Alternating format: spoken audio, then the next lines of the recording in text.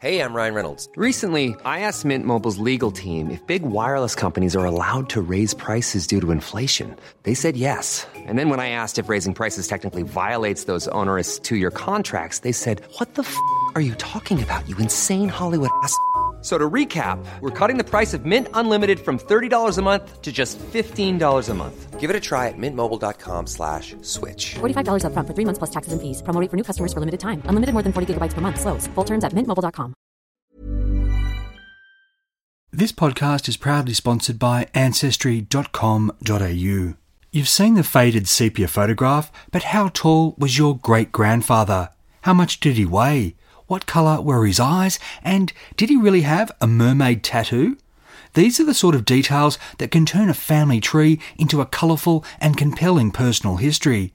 And they're the sort of details you can sometimes discover in military and/or police records at Ancestry.com.au. I use Ancestry constantly to research and write this podcast, and it could help you piece your past together too. For more information, go to Ancestry.com.au because there could be more to your story.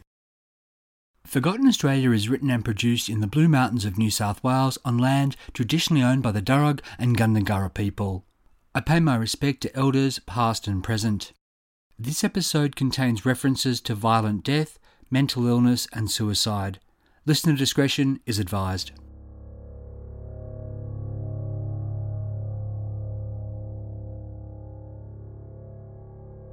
I'm Michael Adams, and this is a special exclusive audio preview of my new non-fiction book, The Murder Squad, which is on sale from the 25th of July. First, a big thanks to everyone who bought or borrowed Hanging Ned Kelly. I really appreciate you taking the time to read the unlovely story of Elijah Upjohn and the hangmen who caused havoc in Victoria in the 19th century. If you loved Hanging Ned Kelly, you're going to love The Murder Squad. The Murder Squad is, as you might have guessed, also a pretty grim story. It arose from some Forgotten Australia episodes, now archived, which I did a few years ago. These looked at various crimes that were committed and investigated during the Great Depression. I love the stories from that period so much that I decided to go back, do more research, uncover more tales and personalities, and present all of it in one volume, as a phantasmagoric panorama of what I reckon was the most intriguing, dramatic and tragic period of 20th century Australian history. The Murder Squad will be available in paperback and as an ebook. It'll also be available unabridged as an audiobook, narrated by a very talented voice artist. But in the meantime, you're stuck with me. To whet your appetite, I thought I'd read you a few chapters of The Murder Squad, which has an absolutely killer cover that you can see for yourself via the link in your show notes. As always, thanks for listening, thanks for supporting, thanks for reading, and a new episode of Forgotten Australia will be with you very soon. The Murder Squad by Michael Adams. Author's note: the detectives look for all the world like tough cops from a Warner Brothers gangster film, and they've just caught a murdering monster who might have slunk from the shadows in a Universal horror flick. But this isn't the movies. It's real life. And now, with the bloodthirsty killer dubbed the Park Demon safely behind bars, the hard men of the Murder Squad are off to the pub. The 1933 street photograph on the cover of this book is not the sort of image we associate with Australia during the Great Depression. Instead, this period conjures other tragedies and triumphs. Unemployed men on the bush track looking for work. Phar Lap thundering past the post to put pennies in the pockets of poor punters. Families by the wireless listening to the first ever broadcast of the ABC. Don Bradman and his cricketers bravely facing the bodyline onslaught. The Sydney Harbour Bridge finished at great sacrifice, only for its opening to be usurped by a slashing fascist crank.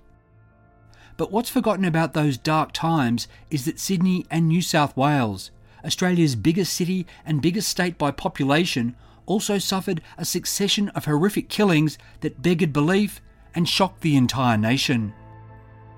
These mysteries and murders, concurrent with rampant unemployment, immense poverty and dislocation, and unprecedented political upheaval that engendered fear of a communist revolution and spawned the rise of the right-wing New Guard, were investigated by an elite group of detectives at a time when the police force in New South Wales was being transformed by changes in leadership, organisation, communication, technology and science. They were also working in a very different physical landscape. Sydney then had a population of 1.25 million. It has 5.25 million today. And then even inner city suburbs had pockets of scrub and vacant land, while outer suburbs were dotted with farms and surrounded by bush. This book focuses on the worst years of the Great Depression, 1929 to 1934, and largely, but not exclusively, on investigations led by Detective Sergeant Thomas Walter McRae, the biggest man on the cover photograph. One case, known as the Pyjama Girl, is still infamous, while the rest have fallen into obscurity, even though the Bungendore Bones, the Moorebank Murders, the Park Demon, the Hammer Horror and the Human Glove Mysteries were very well known at the time. Some of their notoriety was due to the fiercely competitive tabloid newspapers.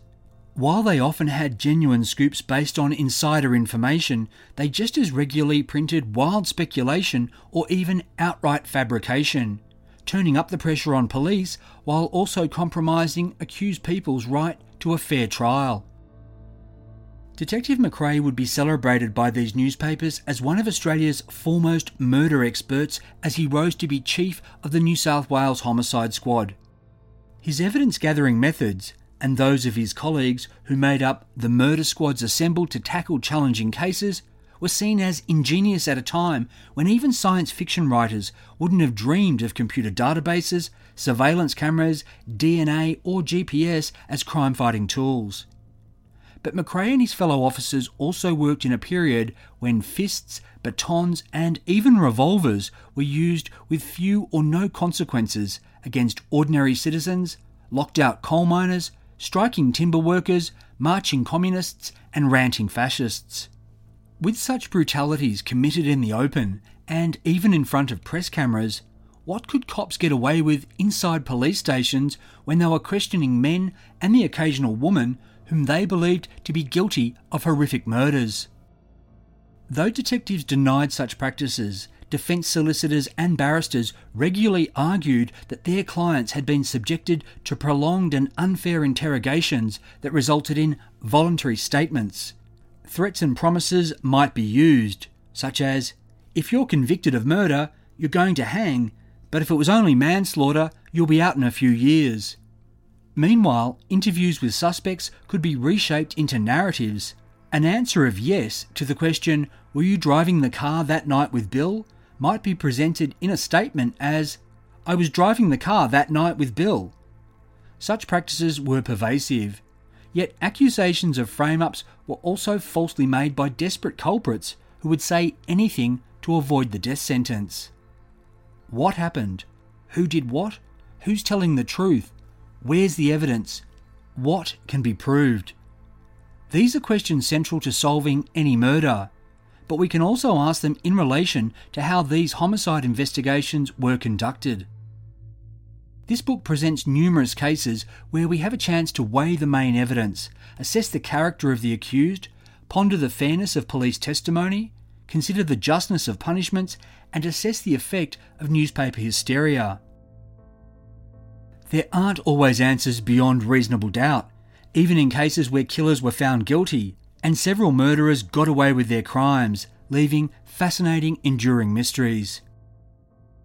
Detective Sergeant Thomas McRae's career is a fitting lens through which to examine this era, not only because he worked on so many major crimes, but also because his own fate would ultimately hinge on how these questions were answered.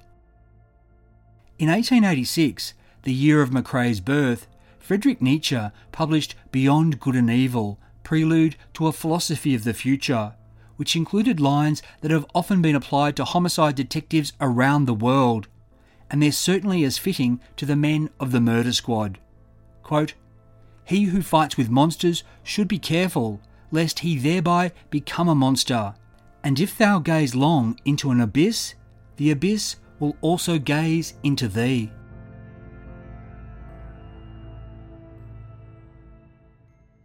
Prologue. The Pyjama Girl. Saturday, 8th September 1934. Cutting off the young woman's head would be the wrong move. Detective Sergeant Thomas Walter McRae knows this. For the past week, hundreds of people have flocked to the Albury morgue to gaze at the girl in the ice bath to see if they recognise her. While she's a terrible sight, at least she's in one piece. But her features are beginning to contort, and she can't be kept on ice indefinitely. Thus, the suggestion to decapitate. But will ordinary citizens be able to handle a face staring out from a jar of formalin? Just last year, McRae put away a murderer where the vital evidence was the entire epidermis of the victim's right hand, preserved in just this way. Those floating spongy fingers were a revolting spectacle in court. Better, in this case, that potential witnesses not be confronted with a head in a jar. Better that they expect to look upon the face and full body of the woman now known as the Pyjama Girl. Whoever she is, the newspapers have given her the allure of a fairy tale, the beauty lying in repose, awaiting someone to utter the magic words, her name, that will solve the mystery of her death and bring a killer to justice. It's true she'd been attractive in life. Creamy skin, blue eyes, fine features, fashionably bobbed hair dyed light brown, and a small and slender figure. The image of her being killed in her yellow silk pyjamas is also haunting. For the police, all of this is good news. The greater the public interest, the greater the chance someone will come forward with information. But anyone expecting to gaze upon Sleeping Beauty is in for a shock. The girl was bludgeoned, leaving her with multiple skull fractures and a severe wound to the forehead. Her body was bent into a sack, dumped in a culvert on a country road, doused in kerosene and set ablaze. Only rain had prevented her corpse from being burned up entirely. Remarkably, the Pyjama Girl's facial features are intact. In the past week, millions have read about the case and seen an artist's impression of how she looked in life. The story is the biggest murder mystery in years, which is really saying something given what McRae has seen since the world slid into the Great Depression. Yet despite all the publicity, no one has identified her. That's why McRae has been sent to Albury. He's made his name solving headline cases where the victim's identity had to be established from bits of bone or flaps of skin. As good as he is, McRae doesn't work alone. Today, he's conferring with his frequent partner, Detective Sergeant Frank Len Ormond, and their chief at the CIB, Detective Inspector William Pryor. These colleagues and others form an elite group of investigators who regularly have their names and photos in the papers as they try to solve bloody murders and bring monsters to justice. These men have seen the New South Wales force evolve from the time when mounted constables still chase bushrangers to a modern organisation that uses cars and motorbikes, fingerprints and forensics, telephones, radio, and even moving pictures. Individually, these detectives are minor celebrities. Together, they're the Murder Squad, and McRae, the chief of the Homicide Department, is first among equals. Now McRae's idea is that the Pyjama Girl be kept in one piece. Embalm her and she'll be easier on the eye for witnesses, and she'll be preserved for as long as it takes for that crucial witness identification. McRae's recommendation is approved and the delicate process is undertaken, heralded in the newspapers as the first time in policing history that a murder victim has been mummified to solve a mystery. Soon, the Pyjama Girl will be moved to the University of Sydney and kept in a zinc-lined coffin filled with formalin, able to be hooked from the fluid whenever she needs to be shown to someone who might know her name. But what McRae can't know is that by preserving the Pyjama Girl, he's cementing in place one piece of the path that will lead to his professional and personal destruction. Chapter 1. From Strathalbyn to a Sydney slaying. Death could come at any moment. Tom McRae learned this as a 12-year-old lad in Strathalbyn, a Scottish settlement on the Angus River in South Australia, about 40 miles southeast of Adelaide. For the town's children, summer meant having a splash or catching some fish. Yet few could venture safely into water of any depth because most of the town's population, young and old alike, couldn't swim. On Friday the 9th of December 1898, Tom's 8-year-old brother Donald and a younger mate were crayfishing at King's Waterhole, where the water was 11 feet deep. Hauling in his net, Don overbalanced and fell in. His friend screamed and ran for help. A local man jumped into the water, grabbing Don as he went under again. But the rescuer couldn't swim either, and when the panicking boy thrashed, they both sank. The man let go and struggled to the surface. Another bloke dived into the depths and found Don at the bottom, trapped beneath rocks. He couldn't free him, but a third man succeeded and brought the boy to shore. This rescuer and a local doctor tried to resuscitate the lad, but Don was gone. Having received a full report, the coroner ruled there was no need for an inquest and released the body for burial. The tragedy cast a pall of gloom over Strathalbyn. The McRaes were a pioneering family in the district. Tom, his 5 siblings and other Presbyterian Sunday school children headed a long funeral procession to the cemetery and sang a hymn at Don's grave. A week later, a swimming association was formed in the town to teach children how to save themselves in such situations. Don's death surely had Tom asking big questions. How could God let this happen? Was everyone telling the truth? Had the little mate knocked or pushed his brother into the water, either accidentally or intentionally? Was the first rescuer to blame for not hanging on? Could anyone have saved Don? These were mysteries he could not solve, and without an inquest, no further answers would be forthcoming. In the decades ahead, Tom would ask similar questions as he stood over dozens and dozens of bodies, and the answers he found would inform the testimonies he gave on behalf of these dead at inquests and trials. But McRae would also ask himself the hard questions again in a personal capacity, over the mortal remains of 2 of his nearest and dearest. Tom McRae grew to stand half an inch shy of 6 feet.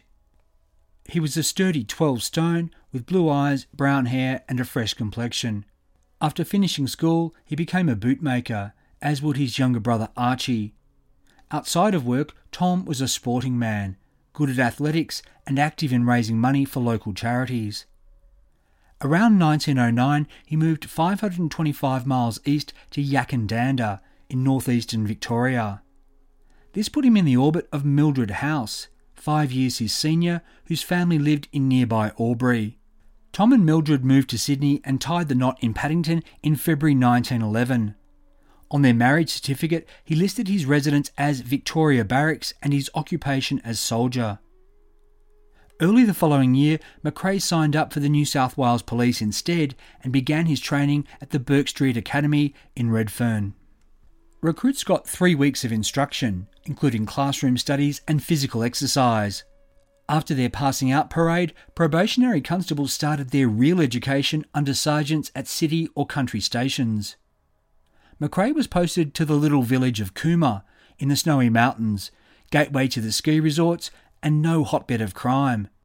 The modest highlights of his first year included a local who poisoned himself with arsenic and the alleged theft of whiskey belonging to the Railway Commissioner. But beyond protecting life and property, McRae had his hands full because, with no union to protect their interests, police were expected to work unlimited hours, 7 days a week and without scheduled time off, and do it all on a minimal salary while paying their own expenses. Officers had an astonishing array of duties dumped on them by government departments. These included inspecting slaughterhouses, theatres and public halls, dairies and butter factories, fisheries and tobacco, acting as agents for the government savings bank, having charge of the electoral, mining, aliens and small debts registers, completing returns of jury lists and agricultural estimates, registering dogs and licensing motor car drivers, assisting pensioners with their inquiries, and keeping records of rations given to local Indigenous people. While city police might not be called on to fulfil each of these roles, country coppers could expect to do most of them and many others besides. If there was an upside to such overload, it was that it gave McRae a wide understanding of different people, places and processes. Good training for any aspiring detective. Constable McRae would have done his duties on foot, bicycle or horseback, or in a sulky. In 1912, the New South Wales Police had just one motorcar, a single-seater roadster that was for the personal use of the all-powerful Inspector General up in Sydney. Communications were also primitive. It'd be another 6 years before the Cooma Police Station even had a telephone connection. When Tom McRae wasn't working, he and his wife Mildred were active in the Presbyterian Church and in community affairs. He was a skilled marksman, winning rifle shooting competitions for Cooma and entertained locals with his singing, performing with the Male Chorus Musical Society.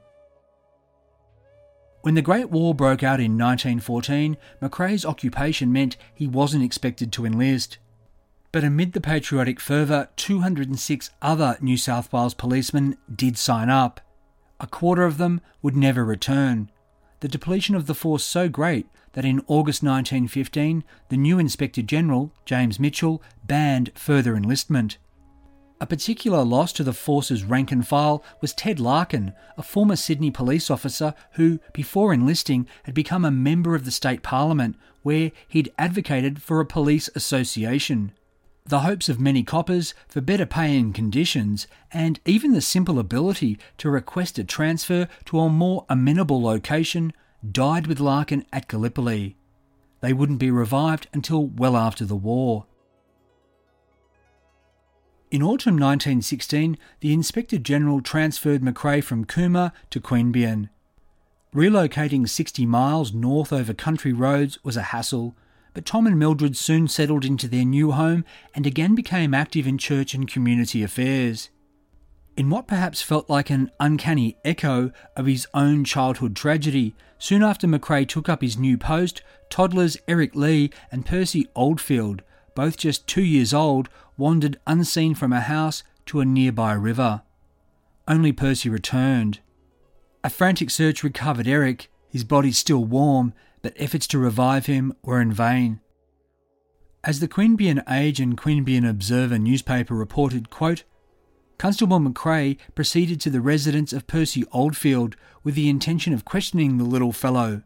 His childish prattle was not altogether intelligible to others than his mother, but the constable understood the facts of the case from the tiny boy's own lips. Questioned by the officer thus, "Where is Eric Lee?" the child replied, "Eric fell in the river and cried." The pathetic statement only too truly told its own tale. This time there was an inquest, McRae giving the evidence that confirmed it had been a tragic accident. It had seemed reasonable to assume he sympathised deeply with the grieving family. At some point around this period, though the timing and circumstances aren't known, he and Mildred had their own sorrow when she became pregnant but lost the baby, either as a result of miscarriage or soon after the birth. 6 months after relocating to Queanbeyan, McRae was bounced to Eden on the far south coast. There was a note of frustration in the wording of the ad he placed in a local newspaper to sell all his and Mildred's furniture and effects, right down to their 40 pot plants. Perhaps it was better to start afresh than haul everything 160 miles southeast. Eden could hardly have been further from the Great War, where McRae's brother Archie, having survived a gunshot wound at Gallipoli, was now serving on the Western Front. Yet McRae's first notable policing triumph in July 1917 was connected to the conflict. About 10 miles out to sea, the SS Cumberland became the first ship to fall victim to an enemy mine in Australian waters, the explosive laid by the German raider Wolf. Crippled, the ship beached at Gaybo Island, where some cargo washed ashore and was pinched by a trio of local fishermen. With these plunderers based in Eden, McRae was on the case, despite Gaybo officially being under Victorian jurisdiction. He motored out to the crime scene, where he got a confession from one crook that led to him and his mates being convicted and fined. Given the criminal spoils had included tins of preserved rabbit, it wasn't like McRae had caught Jack the Ripper, but his work did get him noticed by senior police in Sydney, and this included rising star William Billy Mackay, who noted that McRae was to be, quote, commended on the splendid manner in which he tackled the job. There's never been a faster or easier way to start your weight loss journey than with PlushCare. PlushCare accepts most insurance plans and gives you online access to board-certified physicians who can prescribe FDA-approved weight loss medications like Wegovy and Zepbound for those who qualify. Take charge of your health and speak with a board-certified physician about a weight loss plan that's right for you. Get started today at plushcare.com/weight loss. That's plushcare.com/weight loss. plushcare.com/weight loss. The Great War expanded the police's already onerous workload in New South Wales. In February 1916, 5,000 Australian soldiers protested conditions at their Casula camp by commandeering trains and going on a drunken riot around Sydney, with the fallout being the introduction of early closing times for pubs and the start of the 6 o'clock swill. The task of ejecting rowdy drunks who refused to leave bars at closing and of charging publicans who kept serving illegally thereafter fell to the constabulary. More pressingly, the New South Wales force henceforth would have to tackle sly grog merchants, the most powerful of whom organised into violent gangs and presented tempting corruptions to officers. The state's police were also put to political uses, being arrayed against communists, unionists, peace activists and anti-conscriptionists. The most notorious instance of such suppression, offering a rare public glimpse into the force's by any means necessary mentality, was the September 1916 arrest on treason charges of a dozen members of the Industrial Workers of the World, an international labour union, with the cops allegedly using lying informants, planting evidence and concocting confessions. McRae got a taste of city policing when he was seconded to Sydney during the Great Strike of 1917, the bitterest conflict in Australian industrial history. The work of the constables was hard and hazardous, with men often on duty from 4 a.m. until midnight.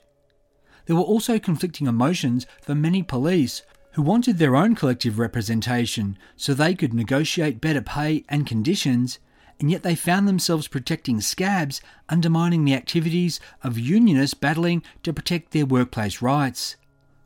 Wanting to ensure the loyalty of cops who'd been on these front lines, the Inspector General authorised a special allowance for all officers who did strike duty. McRae would get an extra 3 shillings for each day that he'd spent in Sydney, and an extra week of annual leave. Around this time, he was also promoted to Constable Second Class. But the Inspector General giveth, and the Inspector General taketh away. In April 1918, the McRaes were uprooted yet again, this time to Burrinjuck, some 240 miles to the northeast, in the Riverina district. The Twofold Bay Magnet newspaper reported that the locals had sent them off with all good wishes. Quote, "Never had Eden had a more popular officer than Mac." McRae soon endeared himself to his new town.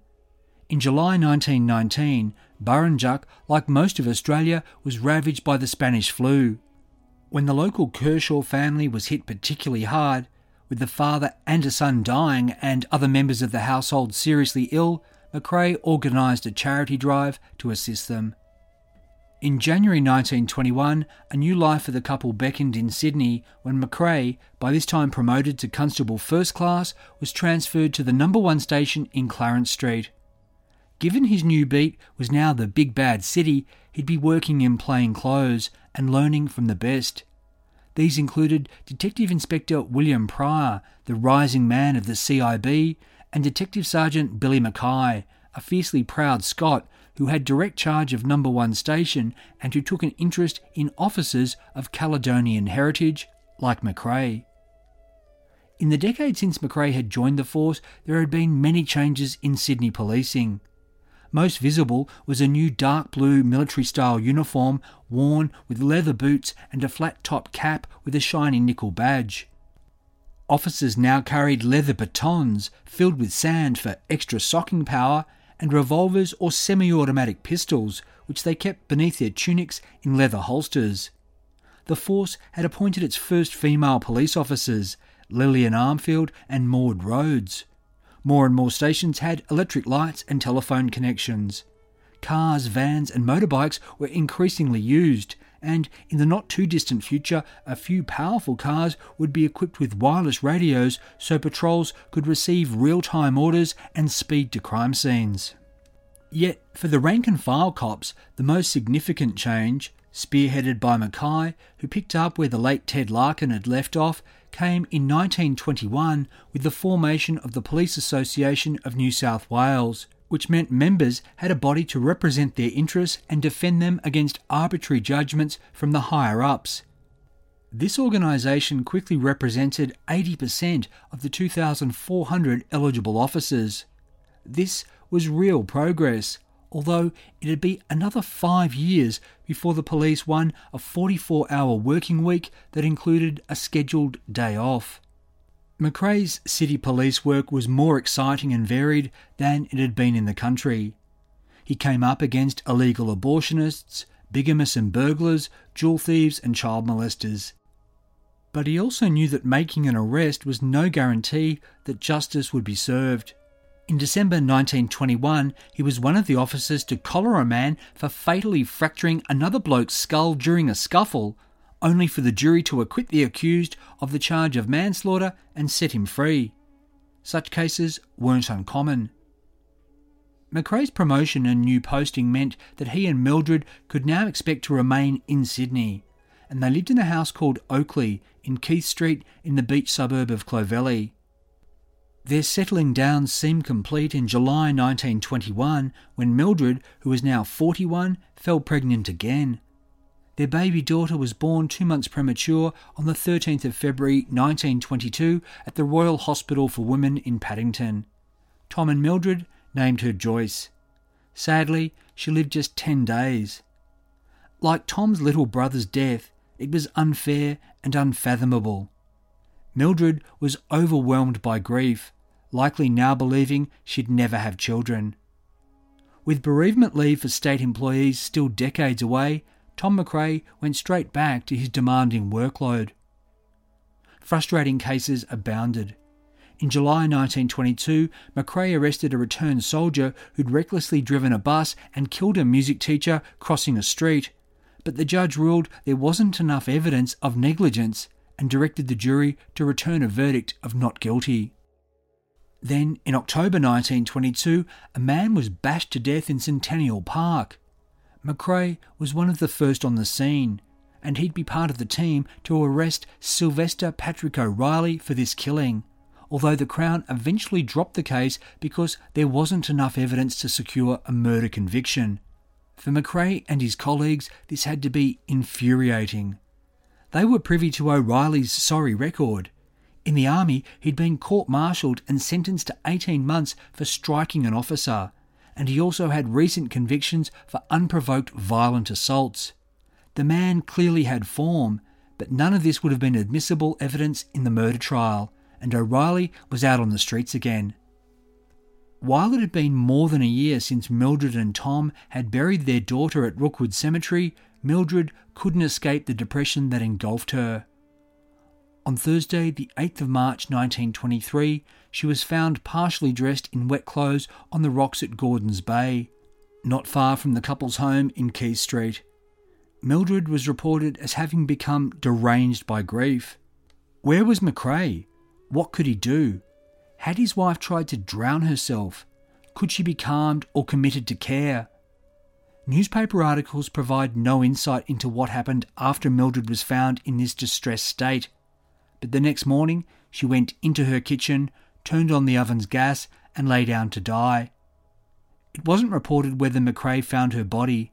It's possible he did so upon arriving home from work. The coronial inquest concluded that Mildred had committed suicide. The Sydney Morning Herald reported, quote, Mrs. Macrae had suffered from nervous attacks since the death of her only child 12 months ago. Yet, her despair might not only have been about her dead children.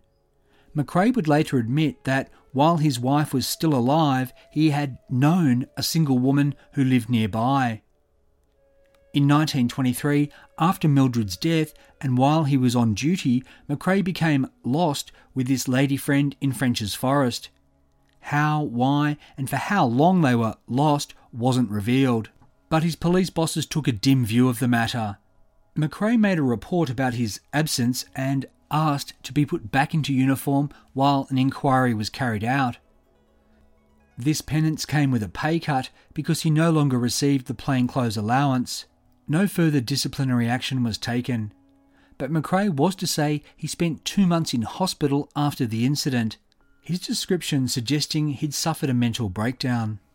By August 1924, McRae was back in action, running through the city streets, chasing 2 thieves he'd seen do a smash and grab at a jewellery store in George Street.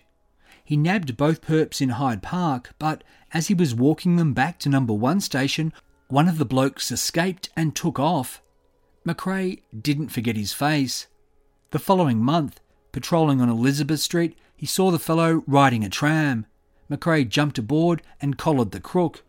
Such derring-do saw him feature in the papers as a brave crime fighter. Another strange case from this time likely stuck in McRae's memory.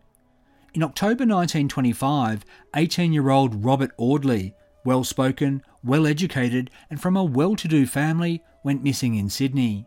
His father believed someone had induced him to leave. While a missing persons notice appeared in the Police Gazette, it wasn't until the following April that the father appealed to the newspapers. They published Robert's photo and a tantalising update. Since the boy had disappeared, a small fortune had been left to him. Robert quickly resurfaced, revealed he'd run away to work in the bush and reunited with his dad. But this spoiled young man was soon in trouble again, this time for stealing a car. Yet no one could have imagined the ghastly death and destruction that Robert Audley would one day wreak in McRae's old beat of Cooma.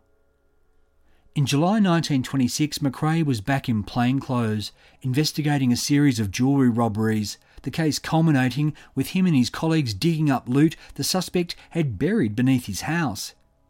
In November that year, McRae's keen observational skills saw him crack a smuggling syndicate that involved a disgraced police officer who'd been drummed out of the force. Teaming up with Billy Mackay, McRae set up a sting in which he and other officers hid in a premises while this crooked ex-copper stitched himself up with a lengthy confession. Smith's Weekly headlined its admiring article about this case, "Sydney Constable's Curiosity Leads to the Downfall of Big Wharf Pillaging Gang." McRae used similar methods when a middle-aged creep and a young woman conspired to frame a businessman for rape, the sting in the intended victim's house allowing police to overhear one of the extortioners making demands. Surveillance, sex and sleaze. The newspapers lapped up the story, even if, frustratingly, the accused pair weaseled their way out of convictions. McRae's photo featured in the papers, an increasing occurrence as his profile grew. By October 1928, McRae was promoted to Detective Sergeant 3rd Class. He'd now work out of the CIB at Sydney's police headquarters and report to his new boss, Inspector Billy Mackay. McRae regularly investigated city killings. Mostly, they were spur-of-the-moment murders and manslaughters. In the space of a few weeks in early 1929, a boarding house feud between 2 old men led to a fatal stabbing, while a street fight led to yet another unintended death from a fractured skull. But then McRae was on the case of Vera Sterling, a macabre murder mystery like so many macabre murder mysteries to come, right as Sydney, New South Wales, Australia and the world began the descent into the darkness of the Great Depression.